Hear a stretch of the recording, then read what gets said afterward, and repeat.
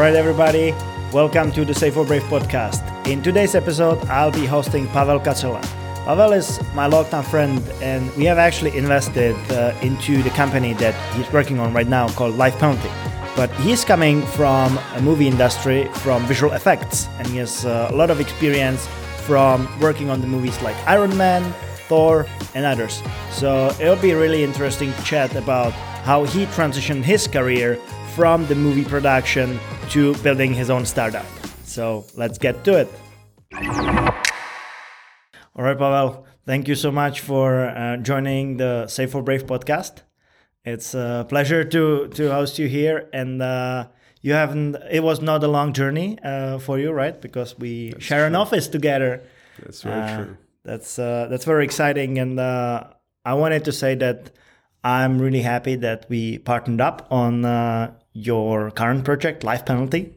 We'll definitely talk a lot more about Life Penalty in the podcast, because I would really like to dig deep into how you started with that and what was kind of the initial idea and how it progressed since then, and what it takes to entirely switch the industry and what you are doing.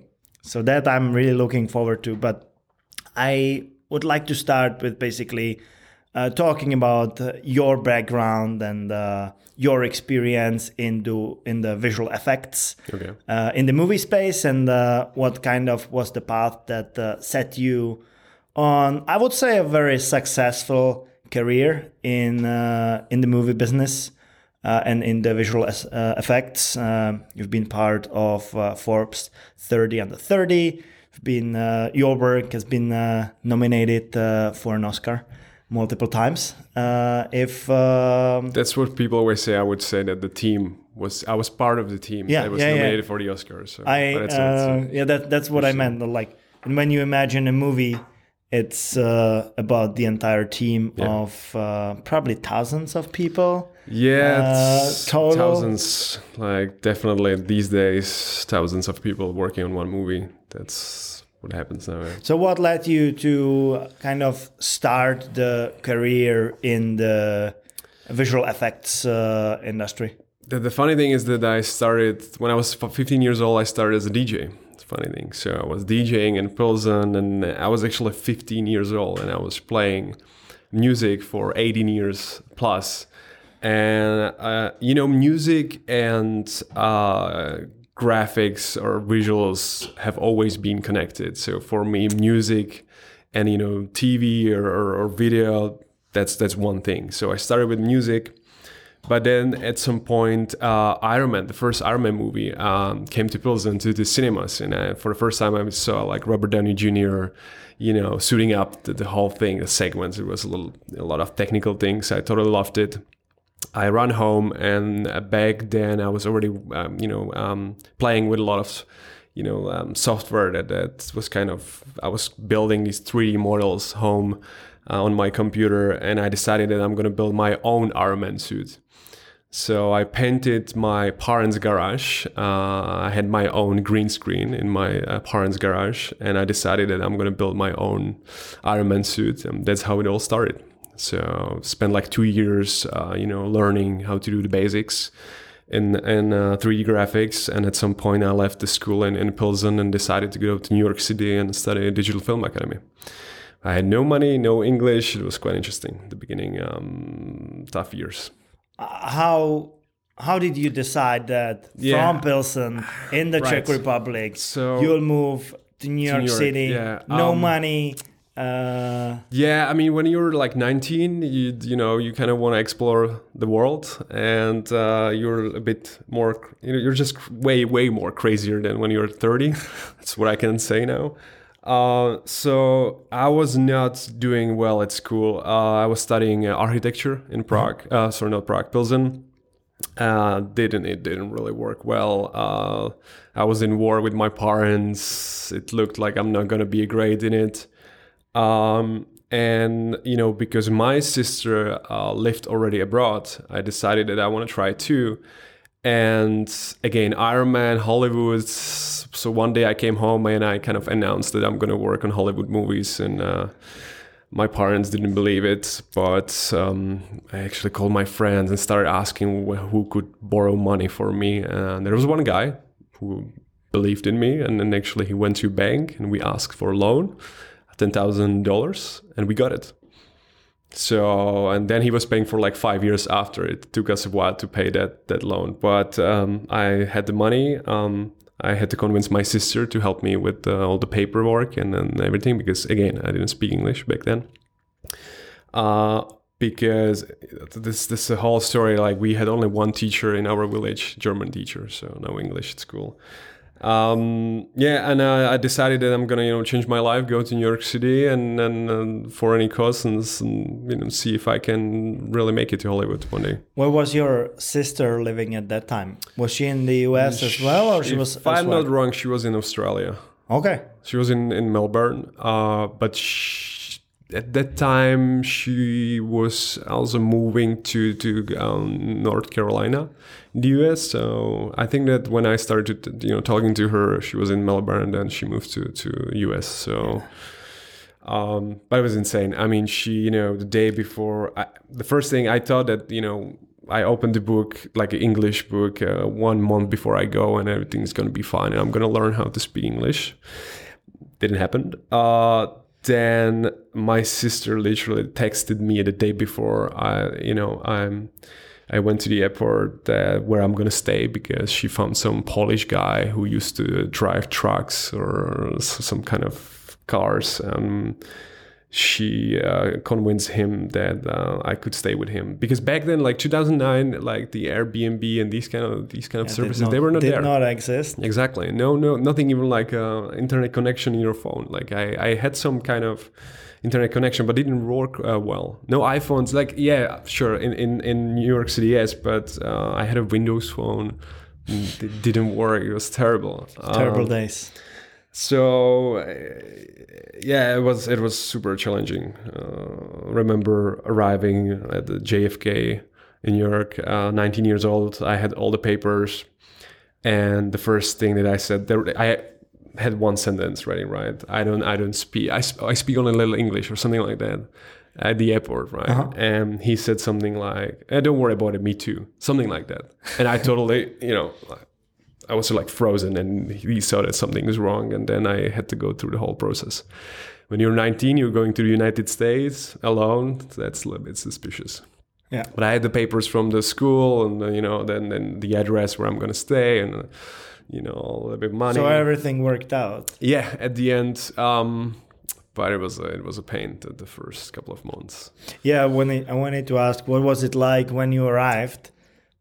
Knowing very little English and being in like a new country. It took me an hour. I was literally walking around the school. It took me an hour to really go there and ask, at the reception where to go, because I was so shy and I was so scared that they're going to ask me something and I'm not going to be able to reply. So I was walking around the building for an hour, and it was kind of, getting ready for the big thing. But eventually I went there, and they put me into some room, and then somebody came with like, a few papers, and they were expecting that I'm going to fill the papers. But what happened is that I just signed it. I had no idea what they're asking. They're like, all these questions like, why are you joining this school, and blah, blah, blah. And I remember then the director actually came, and he was telling me something. I have no idea what. And then he invited me into his office, and we were sitting there, and I was just giving him the money because I had cash. And he was like, I can't accept cash. But I had an envelope with cash, and he couldn't accept it. So there was a whole thing. And then some people, I don't know, they were talking to me. I had no idea. So at some point they took the cash, they put me into a class, and I started.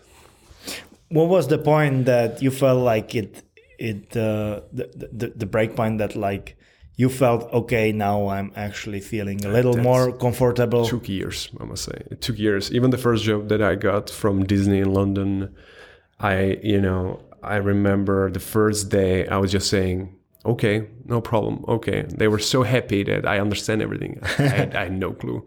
I didn't know anything about the software. I joined the company, and again, there's this first day when they introduce you to everything, the software, the way how the company work us, and I was just there saying, okay, no problem. That was the general line.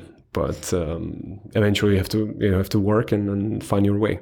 So how long have you been at the Film Academy in New York? Yeah, it was just a couple of months. I didn't have money to spend a couple of years there. So it was a couple of months. At the end I got a certificate, like an animation certificate. So I had some paper. It was kind of the goal to get some kind of paper. And then came back to Prague. I felt like I owned the world. Coming from New York City back to Czech Republic, that's big, right? I mean, at least that's what I thought. Then I went actually to Prague. I was here and worked near this place, actually, Karlín, for a couple of months. But again, I didn't enjoy working on commercials with cars and these kind of things. That was not my thing. I always wanted to work for movies. So after some time in Prague, I decided to move back to Pilsen, and I locked myself in my parents' garage again with a computer for 6 months. And after 6 months, I had a demo reel, which is kind of the portfolio of your work that I sent around the world. There's this whole story. I lost everything too because the garage doesn't have a... It's you were robbed? No, not exactly. But when there's a lot of snow in our garden, and then the snow melts in the spring, all the water goes to the garage. So I came one day and there flooded. Was totally. And the computer was underwater, and I thought I'm going to lose everything. So, but I saved some data, sent it around the world, and huge surprise to the people from Disney called me. And again, the way how I did the interview, man, I called my sister and I asked, we prepare 4 A4 papers with possible answers. So I was just reading answers. So it's just like, I didn't know what they were asking. I was just reading answers. And every time when I didn't know what to say, I said, bad signal. I don't know, bad signal. So I didn't even know how the interview went because, it's like, I didn't know what they were saying. I was just reading things, but they offered me a job there because they liked the portfolio. Yeah. So that's how it all started in London. So I was lucky too, because the reason why I got the job was because I was specializing in something what was really popular in 2009, which is stereoscopy. The first wave, Avatar, right? The first 3D movie in the cinema. Big thing, huge technology, innovation. So huge demand, but nobody really know how to do it, right? So that's kind of the perfect scenario where you want to be. And my portfolio was based on stereoscopy. So I sent it, they believed that I'm a professional, and that's why I got the offer. But the real thing was that I learned everything there in London. Just have to... Seems like you had to pick up everything pretty fast. You have to be able to adjust, to satisfy the needs of the job. Well, that's a great thing when you're 20. You really want to achieve something, right? There's just a goal and you go after it. And was it about the dedication and the time that you wanted to invest into it? Sure. I mean, again, I think that what really helped me is coming from some super small village where we didn't have much. I was working on fields, driving tractors and doing these kind of things. So, and because we never had anything, suddenly, this open world and internet, suddenly everything, seemed to be reachable, So that helped a lot. So, I'm pretty goal-oriented guy. So once I have something, once I have the carrot, I just go after it. So it was London, then was Singapore. Yeah, no, I started in London. I spent over a year or two there. I worked on John Carter of Mars, then Total Recall, new one. And then I was supposed to go to Vancouver to work on Man of Steel, DC. And back then I was crazy about Warner Brothers, so I really wanted to work for DC and Man of Steel, new Superman movie. I got a contract. It was amazing. I moved back to Czech Republic. I was waiting for my flight to Vancouver, and the day before I was supposed to fly, they called me and say, hey, sorry, the whole thing, they canceled the whole segments. We don't have a work for you. And then I was on the verge. I really wanted to leave London. I wanted to experience something else. And so I applied around the world and I got 2 job offers. One to work on movie called Iron Man in Munich, Iron Man 3, and the other one was in Australia. And I was really cross because Iron Man was the movie that I wanted to work on, but I really wanted to experience the different part of the world. Since you were doing your own suit, right? Exactly. Back in exactly. the days. But it was in Munich, right? Germany. I really wanted to go to America or Australia. So then I got another offer from Australia to work on some dinosaur, movie for kids. But it was in Sydney. So that was really tempting. But again, I asked myself, what is the goal? And that was always to work for Lucasfilm, which is like the leading visual effects house in the world. And I knew that Iron Man will help me to get the job there. The funny thing about Iron Man is when I joined the show, Iron Man 3 was if I'm not wrong, the first movie that came after Avengers. And Avengers was the very first movie where they really used this strong humor. Now when we watch the Marvel movies, we are always like, it's really funny. That's why we watch it. It's a funny movie. It's simple. It's easy. It's mainstream, but we like it. And because of the humor. But back then, Iron Man, the first Iron Man, that's not a funny movie. Second Iron Man, it's not a funny movie. I mean, they're like just a few jokes, but it's not based on the jokes. But on Avengers, they realized that it's better to make fun of a guy who has a hammer and is flying because people won't believe it's real. Yeah. And it was a smart move. And when I was working on Iron Man 3, some of the sequences looked terrible. I was like, what the hell is this? Like, Iron Man is like he's making fun of himself, and it's really weird, and this will never work. But then they released the movie, and it was one of the most successful movies in box office ever. It was the fourth one, I believe. So huge success, and that started this whole Marvel craziness. Mm-hmm. So I was very lucky that I was a part of this team, and this team got the first nomination for the Oscars in the visual effects category. And then it really started. Like, because of this movie, I got another one, Captain America 2. Then another one, we worked on Ant-Man. We worked on. Then I got another job offer from London. I worked on the second Thor, which was huge. Then I basically started collecting Marvel movies. And at some point, Lucasfilm called me from Singapore, and they said, like, hey, by the way, I mean, we're working on the second Avengers, just like the biggest Marvel movie now, and you have a great portfolio. We would like to, offer you a job. And I didn't think a second about it. I totally accepted it and moved to Singapore. And how long have you stayed in Singapore? And what was it like to live there? It's awesome. Singapore is still one of the best places that I've ever seen. I love it. The only thing that it's Asia, right? So it's a different culture. I love it there. It's a perfect city for me. But the weather, first challenge, is crazy humid. You know that, and it's hot. AF. It's crazy. It's really hot.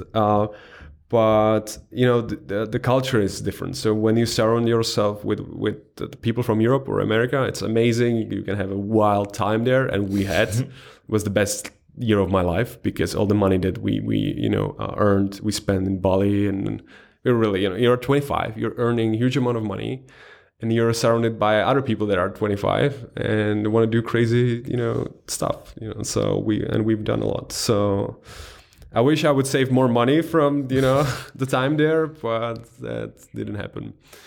It's more about the experience. Yeah, it was great. It was awesome. Seems like it was worth it. Yeah, totally. Great team, great people, a lot of fun.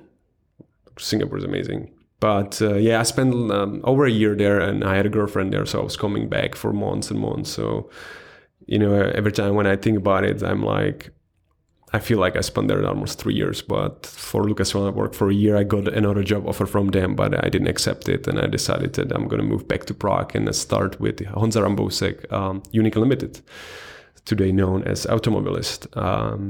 But it didn't work well because I was not a big fan of the cars. And originally I thought that one day we're going to be basically creating 3D posters for Marvel. So I really believe that we can kind of create a company that would create super fine posters, but even for movies. But at some point, again, the whole Disney, and I actually hit the same problem later with the projects that we do now. that working with Disney is extremely hard because the hierarchy, it's a massive company. It's like, even the people that you call vice presidents and then, super top level managers, it's such a huge structure. So they can't just go and do something like this. They need to talk to other people. And it's a huge process. So yeah, so after 6 months in Prague, I realized that cars are not something what would excite me, and I moved to the United States. So for the last over 3 years, I lived in California. And what were you doing in California? Partially still I worked for the visual effects, but I moved more from the visual effects to their marketing and social media and just these kind of things, like part-time jobs. I actually worked, this is interesting. I worked even for a couple of months for a company in Hollywood, and we were editing trailers. And we worked even for Apple, which was quite an interesting experience. Just the calls to Apple, you need to go through like so many security levels till you reach somebody. So we worked on a carpool karaoke. When Apple bought Carpool Karaoke, I was there to create one of their commercials, and I was helping them with it. So I was editing trailers, but again, it wasn't exactly what I wanted to do. I really needed to kind of get the creative freedom, which came later. So I focused everything of what I had on creating the other projects. It was around the year 2017 when even earlier, 2016 to 2017, man. When you started Smashbuster. Yeah, we started Smashbuster in January 2017, which is gonna be. What was the idea behind starting Smashbuster? Again, it started quite funny. So I flew to Atlanta in 2015 or 16, probably 16, beginning of 2016, to visit the set of Guardians of the Galaxy. So they were shooting Guardians of the Galaxy in Atlanta, and one of the visual effects supervisors invited me on set. So I went there, I spent some time on set, and I saw this little character called Baby Groot, which is one of the famous Guardians of the Galaxy characters. And it was extremely cute. And back then I was like, why don't we create like a organic campaign for Marvel's social media, something would fly, right? Because I saw the impact of the viral videos. That was crazy, right? So one guy with a camera can create something that reaches millions of people. And suddenly I saw this super cute baby Groot character. So I knew that this is going to be huge, right? Everybody's going to be talking about it. So why don't we take it and create something for Marvel that would promote the movie and the premiere without them spending money on it?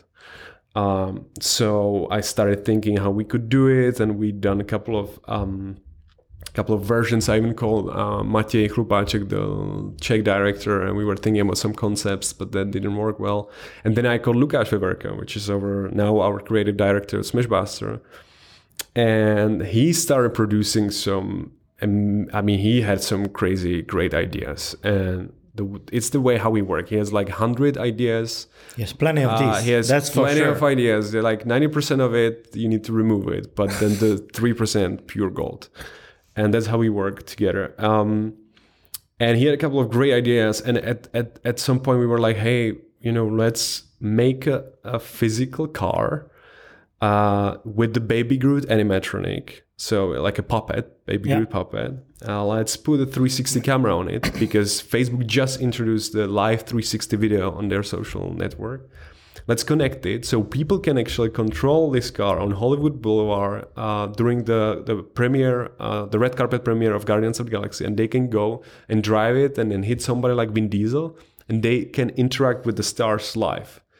But so the idea was to experience the red carpet premiere of Guardians of the Galaxy from the Baby Groot's point of view, kind of. Yeah, that was the goal. And for months, I was sending emails to Marvel. We were showing them the concepts and everything. And again, the hierarchy, right? So yeah, we love it. It's amazing. But, number one reason. Number two, and it's not going to work. And a week before the premiere, I sent them a short GIF video. We had the car, but we basically finished only half of the car. And we had the car somewhere here in Prague, and the guys shooted this video only from one side. I sent it to Marvel, and they were like, holy shit, that's amazing. We want to see it. Can you bring it to Marvel on Monday? And that was like week before the premiere, and I was like, sure, no problem. So I called Mathieu, and I was like, hey, in like 48 hours, Baby Groot with you, you both have to be in LA. And he's like, it's not ready. It's like, we're not even close. And I was like, don't sleep, don't eat, don't go to the restroom, finish it, bring it. This is the only chance we can show it tomorrow. We transported the Baby Groot there. We went there for a meeting, but they kept pushing the meeting. So we came to Walt Disney in the morning. We parked my car there. We had the Baby Groot in my car. There's a reason why I'm saying it. We spent the whole day waiting there for the meeting. I know that experience. That you keep waiting. You keep waiting for 7 hours. We waited for 7 hours, which was insane. And at some point they were like, okay, now we're ready. Let's go. Let's do it. We opened the trunk of my car, and it's California. When you leave your car on the direct sun, it's quite hot inside. And because the puppet was made of silicone and real wood and glue, it was a disaster. I opened the car, and the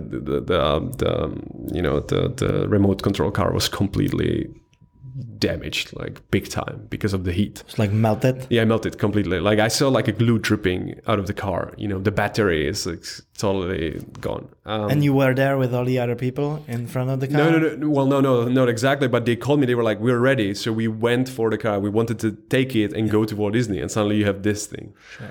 So you don't want that. And I think Mathieu was almost crying there, and I was bouncing my head. It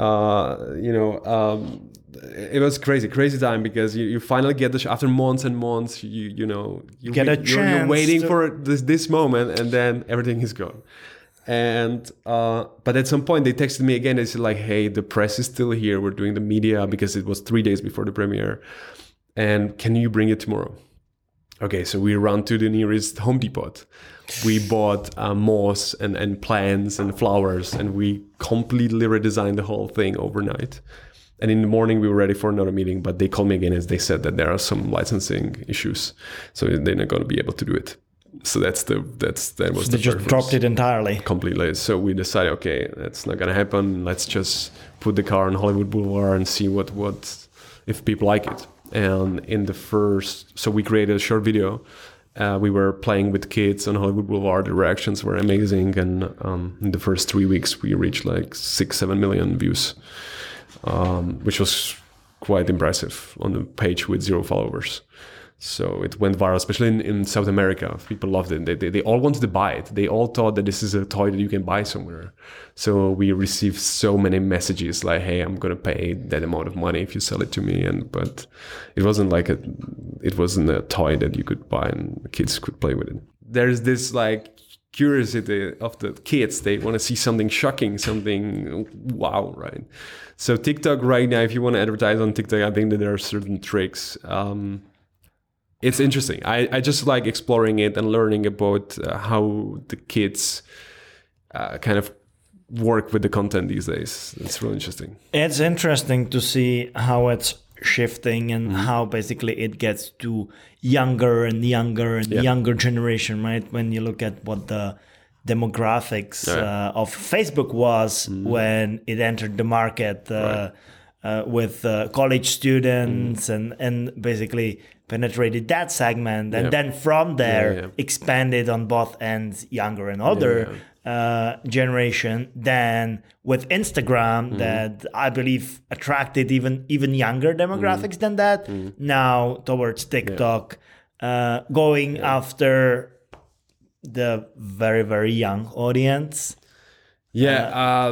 It's going to be really interesting to see what's going to happen in the future, because you're totally right. I mean, but right now there's a huge, there's a new wave of people installing TikTok in there between 20 and 30, because suddenly the kids are there. And I did install that too. Because we're all amazed by the numbers, right? You post something, hey, I'm eating a lunch. Oh, it got 500,000. Try to post the same video on YouTube. And you will be really lucky to have 10 views, you know. So, and everybody wants to see, that's all these social networks are based on likes and the interactions with the other people. So obviously if you get somewhere 500,000 impressions, that's a big thing for you. And that motivates you to do more. Exactly. Yeah. And you have kind of the feeling that okay, I'm doing it, and someone actually engages with the content, so I would do more, right? If no one really cares and no one is engaging with the content, I think it's hard to keep up and produce something, and also means that like it's probably not worth much. But that's why probably the big YouTubers like they weren't. I just noticed that PewDiePie announced. I don't know if it's real or not, but he announced that he's gonna take a break for a year from YouTube, and there are a lot of like issues with that on the big platforms such as YouTube, right? Because they keep changing the algorithms, the ways how they communicate with their creators.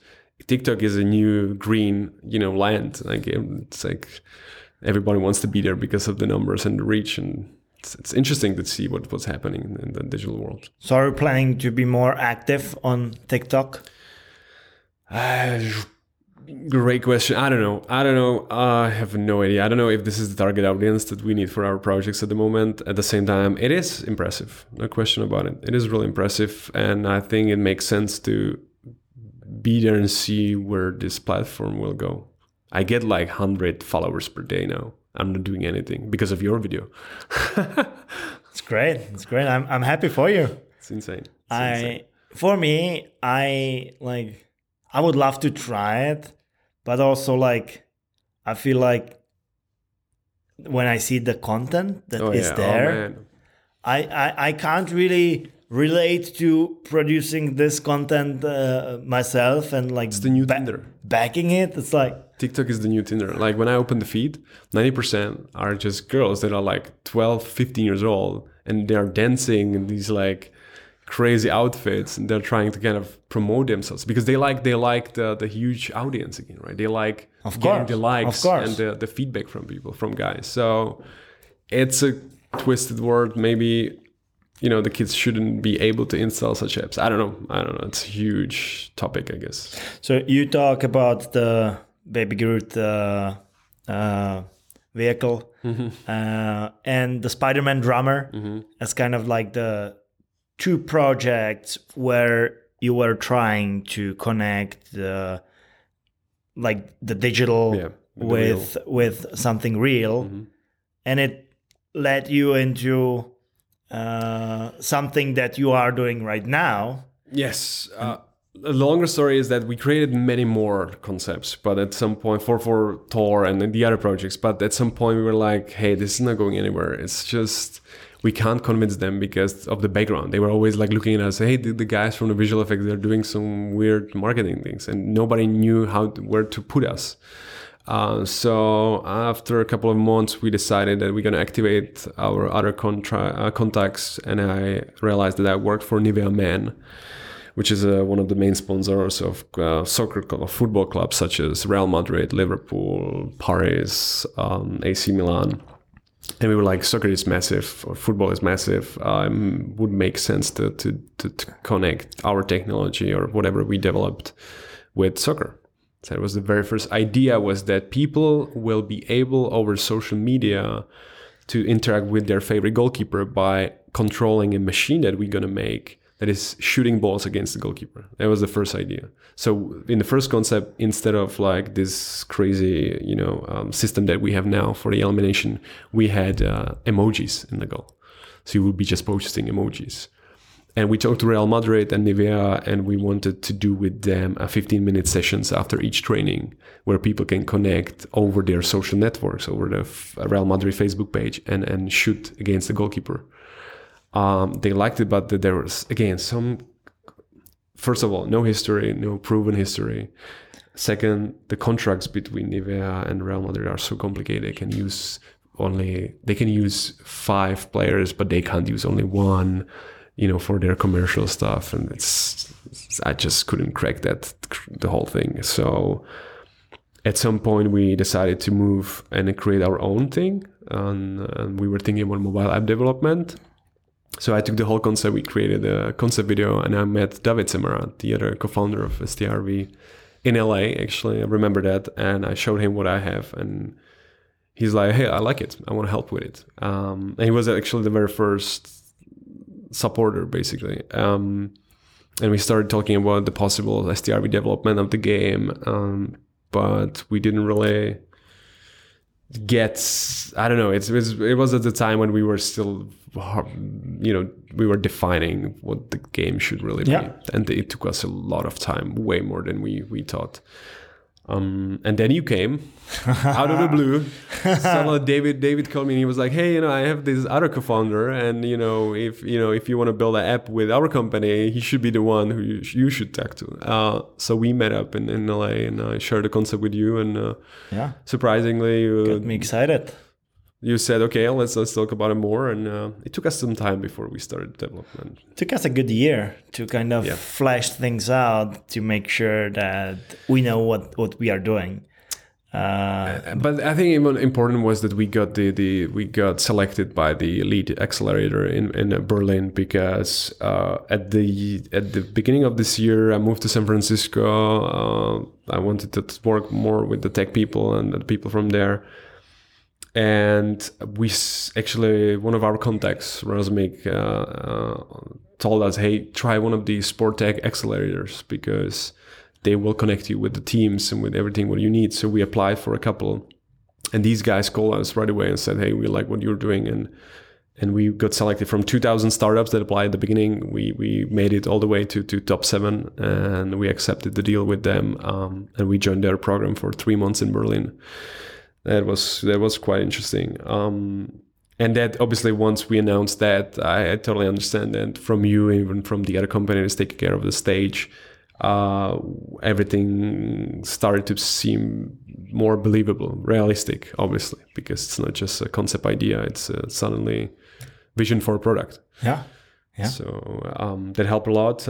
You invested, they invested, we invested. We have been investing since the beginning, and it's not stopping. But now we have something really exciting for next year. Can't wait to start sharing it with the people. I have to say that I'm really happy to be part of this, and for me, this is really bringing something new to the market, an experience that was not there before, right? Playing digital, but engaging something in real life, and combining the two elements, I see a tremendous opportunity there. And I would love if you talk about how you shaped the idea and what it is currently, so everyone can relate. So we will be launching it soon. Yeah, we can say that. And if you could talk about some specifics of where we are at with Life Penalty these days. So again, when we started, the idea was quite simple, that we're going to have a simple a carousel. So we're going to be randomly choosing people from the Facebook live chat, and who will get the opportunity to shoot against the goalkeeper. But then at the end, it wasn't as engaging as we wanted, because we want to involve everybody, right? Everybody has to have the same opportunity to be the guy who's shooting the ball. So then we started working on something what we call the elimination game, which is this took us a lot of time to just figure out how 1 million people can control one soccer ball. So we have our own system that we call the elimination game. That's a lot of people on one ball.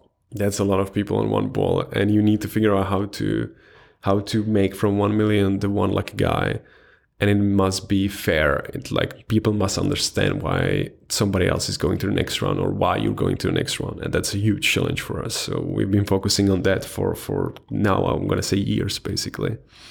And actually, I received a lot of messages even from other founders and people who are trying to connect the digital and real, and they're always asking about that, because they're going through the same trouble. But especially Lukáš had a couple of super smart ideas that we implemented, and we tested it a couple, and now I think we have a solid system that still needs some adjustments, but I think we're on a good way to figure out how really 1 million people can control one soccer ball at the same time. Yeah. And I think it's a great experience to see this company moving forward and experiencing all different scenarios that can happen. Because if you look back at the basically public beta day that we did, we also learned something new. when the machine basically in the second round broke down by the ball insane, that right? was So we announced this beta day. We invited people from Manchester City, from Wolfsburg, all the contacts that we had, like everybody, like people from California, right? Everybody that we knew and are important. And first round, amazing, right? We started the game. The people were trying to figure out how to play it. And the second round, what happened is that the goalkeeper bounced the ball back right into the machine between these two crazy spinning, wheels, Yeah. and it totally damaged the whole thing, and we had to stop the beta day. It was a huge fuck up. I mean, it took us like another 30 minutes. We tried to connect the stage with our first generation machine. Didn't work. It was such a failure. But again, you don't want to experience that when you connect. When you invite the people, especially from Manchester, I feel so bad about that. But that's a part of the learning process. So, but earlier that day, we actually ran a very successful press event. Yeah, and everything worked. It was amazing. It was great. And again, we used the machine 1,000 times. Never happened. Not even close. Yeah. And now there's this small hole, and the goalkeeper, when he bounced it, he hit this small ball. At least we now know what needs Murphy's to be Law. what needs to be improved, and we'll be ready for next time. So this is maybe something what we didn't mention. So there is a huge development on the technology side from STRV, because having like 1 million people on one stage at the same time is technologically super difficult. Maybe you can say more about it. And the other thing is the physical thing. So we have our own machine. We developed the whole stage, and everything we built the technology from scratch because the available technology in the market didn't fit. But that's why I like the project, because technologically it's challenging, and it's something new.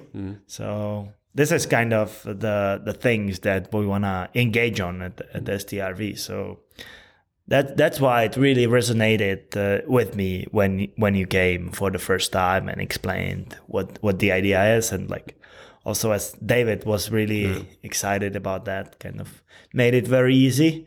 But it took us some time to figure things out. That's how it is. And I'm very much looking forward to next year, basically shipping it live and seeing it in production and running events. There are so many opportunities, right? I mean, we obviously, like right now we're planning it. We're gonna have a travel kit and travel with it around the world. So you can literally be in Prague and play somewhere in Singapore on the soccer pitch, and interact with the places that you couldn't reach physically.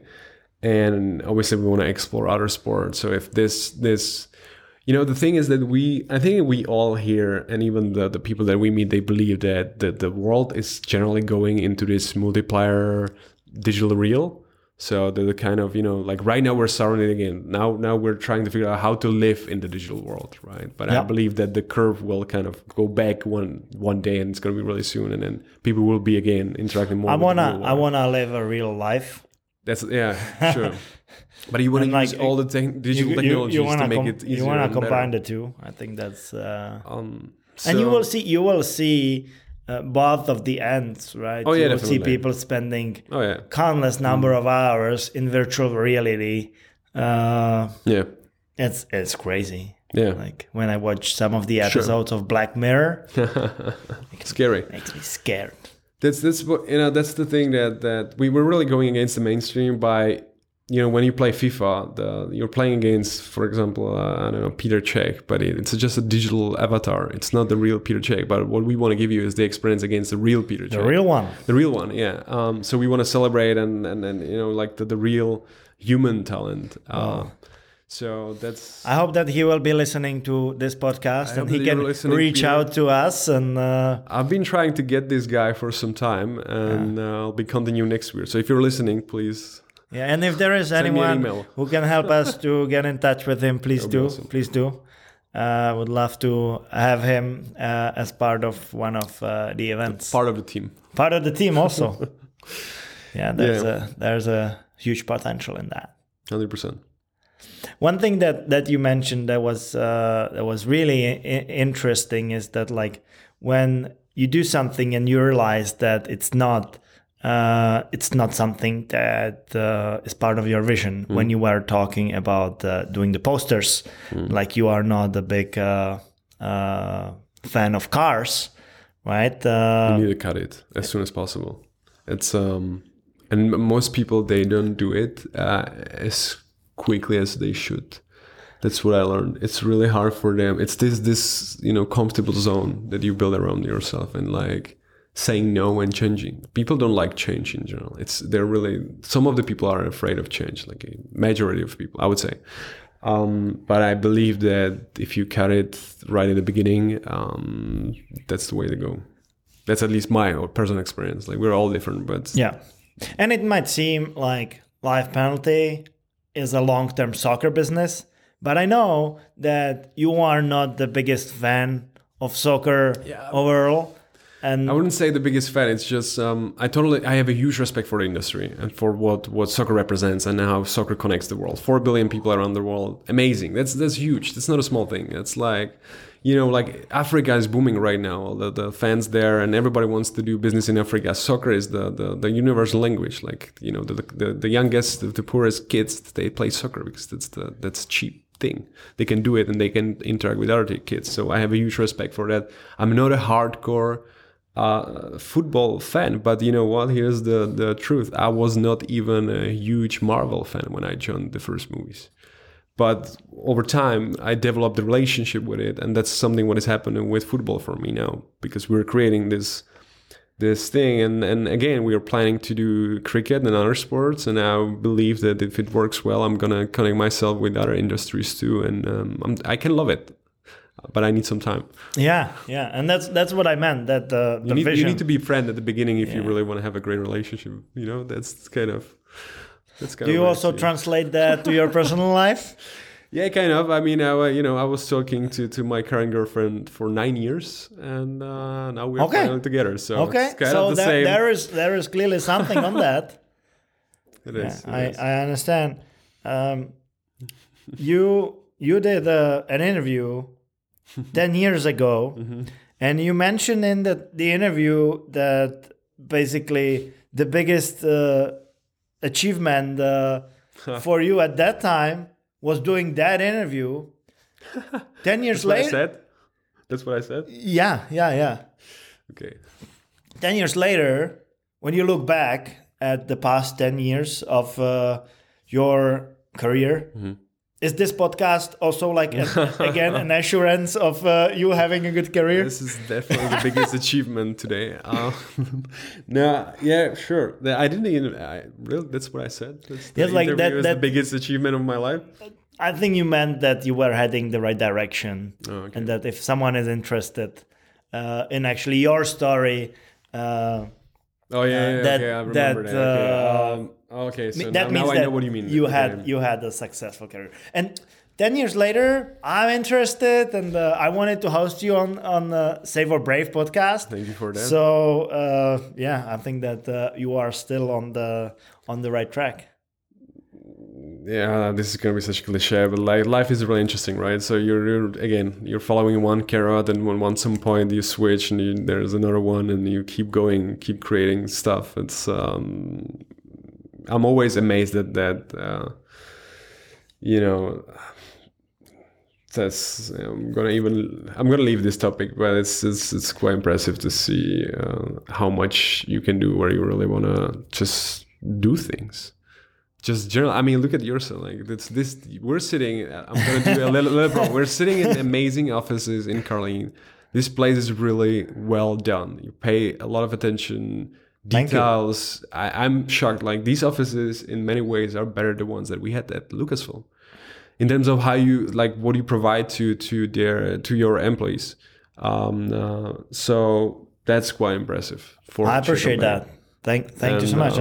I'm serious. So, and again, right? You have your carrot, and you wanted to get things done, and that's what you do. So, what do you see in the next 10 years of Pavel Kacerla? Again, I think right now we're focusing on this digital real thing, and I think that it's going to keep me busy for some time. Because I hope so. Hopefully, one day we're going to leave the entertainment industry.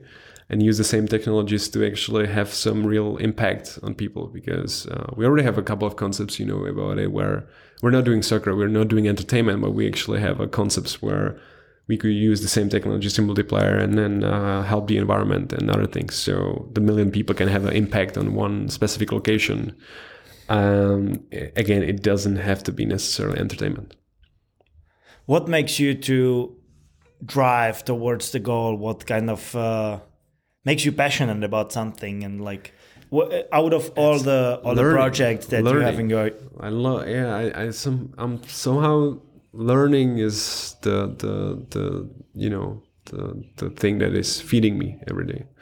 Like the new things that you can learn so much about, like so many different areas. That was the main reason why I left the visual effects. I felt like I reached a certain level, and the learning process is so slow because I kept doing the same thing. It was amazing, like looking at Iron Man every day, but I wasn't learning. I was just processing things. So and now, like being an entrepreneur and all the pressure, taking care of the salaries of your people and raising money and the pressure of being successful or not, and everything, and there are some other personal things that I'm going through too. So this whole thing is a huge learning process. That's the reason why I wake up in the morning.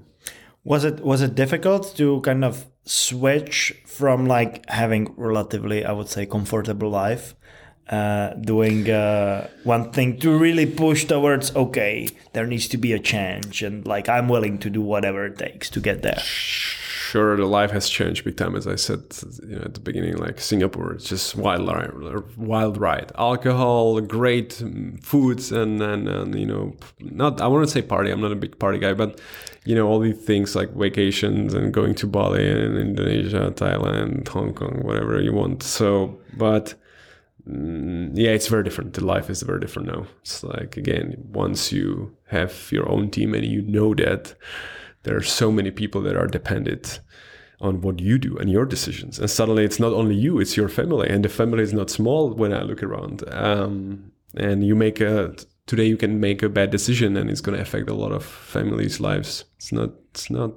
very different life. It's not easy. It's not easy. It's a very different life. So it's not as easy as before, 100%. So, okay. But it's worth it. Yeah. I enjoy it. Seems like you enjoy it too, and like that's what drives me. And in the end, like that's what I like to get into as part of these podcasts, is really to hear the stories of what people need to go through in order to get to like a successful career or an achievement, or like. And I think that like just looking back at what you have as like part of your background, it's very clear that there's been many challenging moments, but they're part of it. And like, if you don't want to go out of your comfort zone, it's hard to get anywhere. Yeah. But again, like it's different talking to you about it, because you've done all the things too. So we're not that different. I've done some. Well, look around. Come on. Like, what the hell are we talking about? It's like, it's not easy to build such a company. It's not everybody has the. It's fun. It's fun. Exactly. Yeah, I like it. It has to be part of your life. Let's push hard and have fun. Exactly. Pavel, I wanted to thank you so much for hopping on the podcast and taking the trip from your seat over there. It's been a long way. No, thank you so much, and I'm like really looking forward to launching Life Penalty very soon, seeing it live, and been a great partnership, not just with yourself, but also with your team and other partners. And I've enjoyed it tremendously, and looking forward to what the future has to offer. Great. Thank you for having me. So this is it. Thank you so much for listening or watching the podcast. I hope that, as always, you have enjoyed it. Any feedback that you might have is greatly appreciated. For me, talking to Pavel, although I see him very often, brought some new points and interesting insights, especially as I'm not that familiar with the movie business. So it was an inspiring one, and as usual, we'll be working hard to continue delivering a great podcast to you. So until then, stay tuned.